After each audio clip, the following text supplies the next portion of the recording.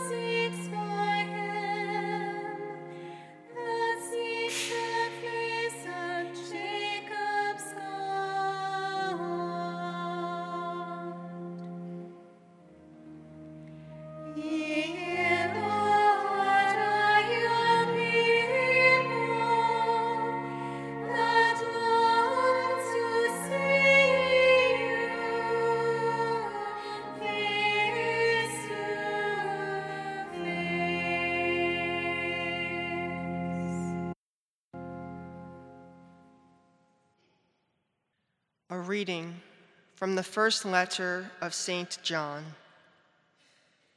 Beloved, see what love the Father has bestowed on us, that we may be called the children of God. Yet, so we are. The reason the world does not know us is that it did not know him. Beloved, we are God's children now. What we shall be has not yet been revealed. We do know that when it is revealed, we shall be like him, for we shall see him as he is. Everyone who has this hope based on him makes himself pure, as he is pure.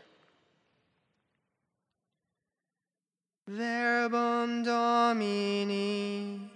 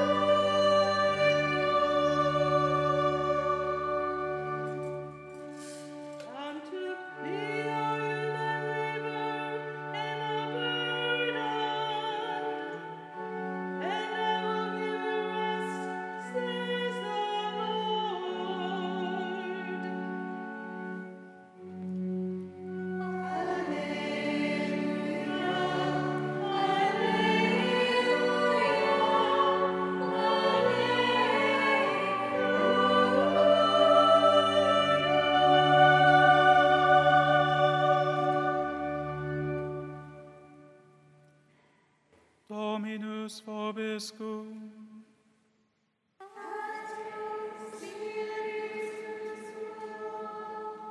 Lectio Sancti Evangelii secundum Matteum.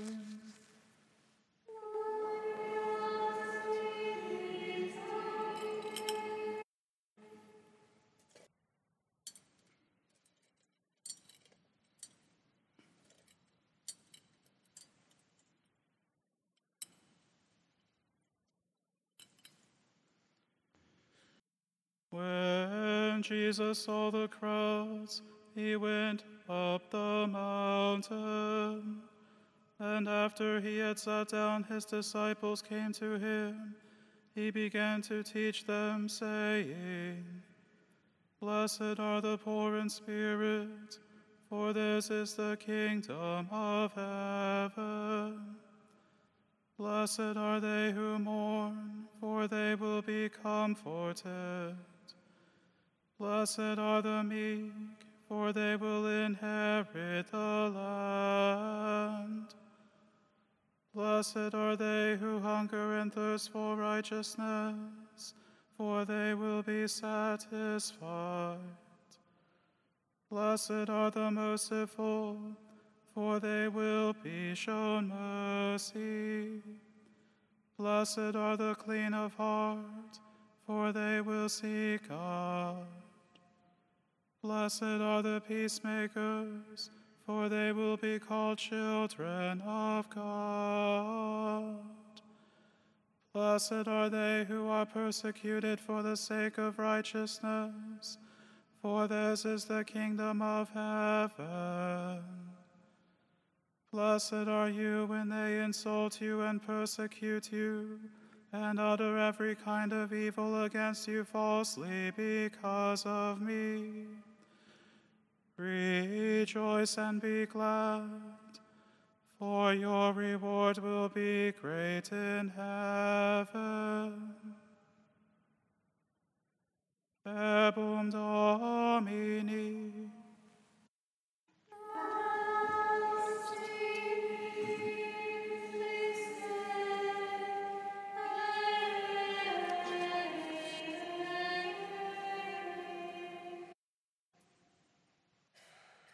On this solemnity of All Saints, the Church commemorates not only the saints in heaven who have been canonized and are officially recognized and venerated in the liturgy, but also all of those saints who are in heaven who are completely unknown to us.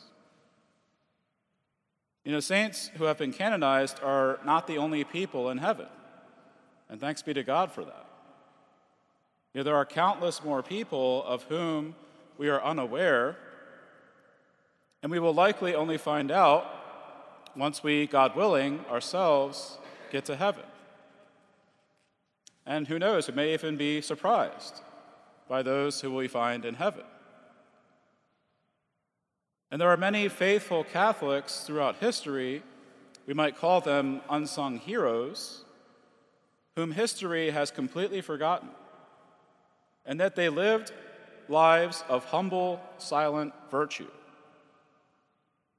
You know, perhaps they were simple peasants, or they were farmers, or carpenters, or refugees, who lived a life of obedience to the law of God and to the law of the Church. And they received the sacraments, and they were faithful to their state in life. You know, they weren't trying to make their mark on the world. They were just living simple, holy lives. They loved God, they loved their spouses, their children, their neighbor, and even their enemies, by praying for them, by serving them, and by helping them to draw closer to the Lord. Now, as Catholics, we confess in the Apostles' Creed that we believe in the communion of saints. This is a teaching that is part of the doctrine of the faith, and so it must be believed. And yet a person might object to this by saying something like, doesn't honoring and venerating Mary and the saints take away from the worship that is due to God alone? Why should we pray to the saints for their intercession when we can simply go directly to God? Well, the first question regarding the honor and veneration given to the saints already implies a false presupposition, namely that honoring the saints is the same as worshiping them. You know, the question might not have said that, but that's the implication. And as traditional Catholic teaching has consistently maintained, this is patently false. Veneration and worship or adoration are not the same acts.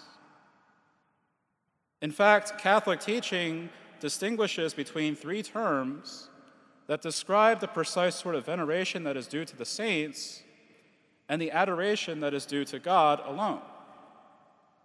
You know, first we have dulia, which is a type of veneration that is given to the saints. And it is in no way equivalent to the adoration owed to God alone. You can even think of the veneration that we owe to our parents. You know, God commands that we honor our father and our mother.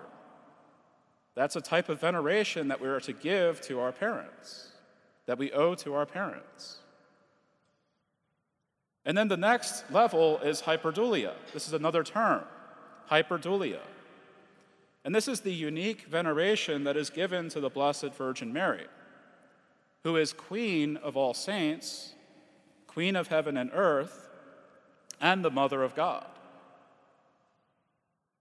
And yet even this sort of lofty veneration does not even come close to constituting worship or adoration. Now, the term latria denotes the adoration or the worship that is given to God alone. Hence, in venerating the saints, we are in no way detracting from the worship of God.